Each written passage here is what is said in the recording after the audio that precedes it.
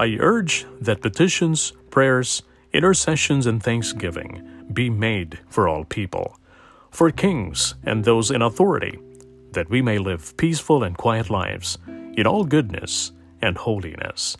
1 Timothy chapter 2, verses 1 and 2. Many other Bible texts gives us helpful insights for prayer in our everyday lives.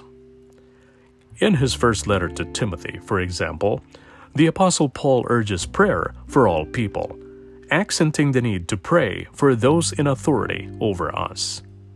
Behind this direction lies Paul's conviction that God has placed our leaders in authority over us. Remarkably, Paul wrote these words during the reign of the Roman Emperor Nero, one of the most anti-Christian rulers of all time. But the advice to pray for rulers, both good and bad, wasn't new. More than 600 years earlier, the prophet Jeremiah urged the exiles of Jerusalem and Judah to pray for the peace and prosperity of Babylon, where they were taken as captives. When we pray for people in authority, we recognize God's sovereign hand in our lives and our societies.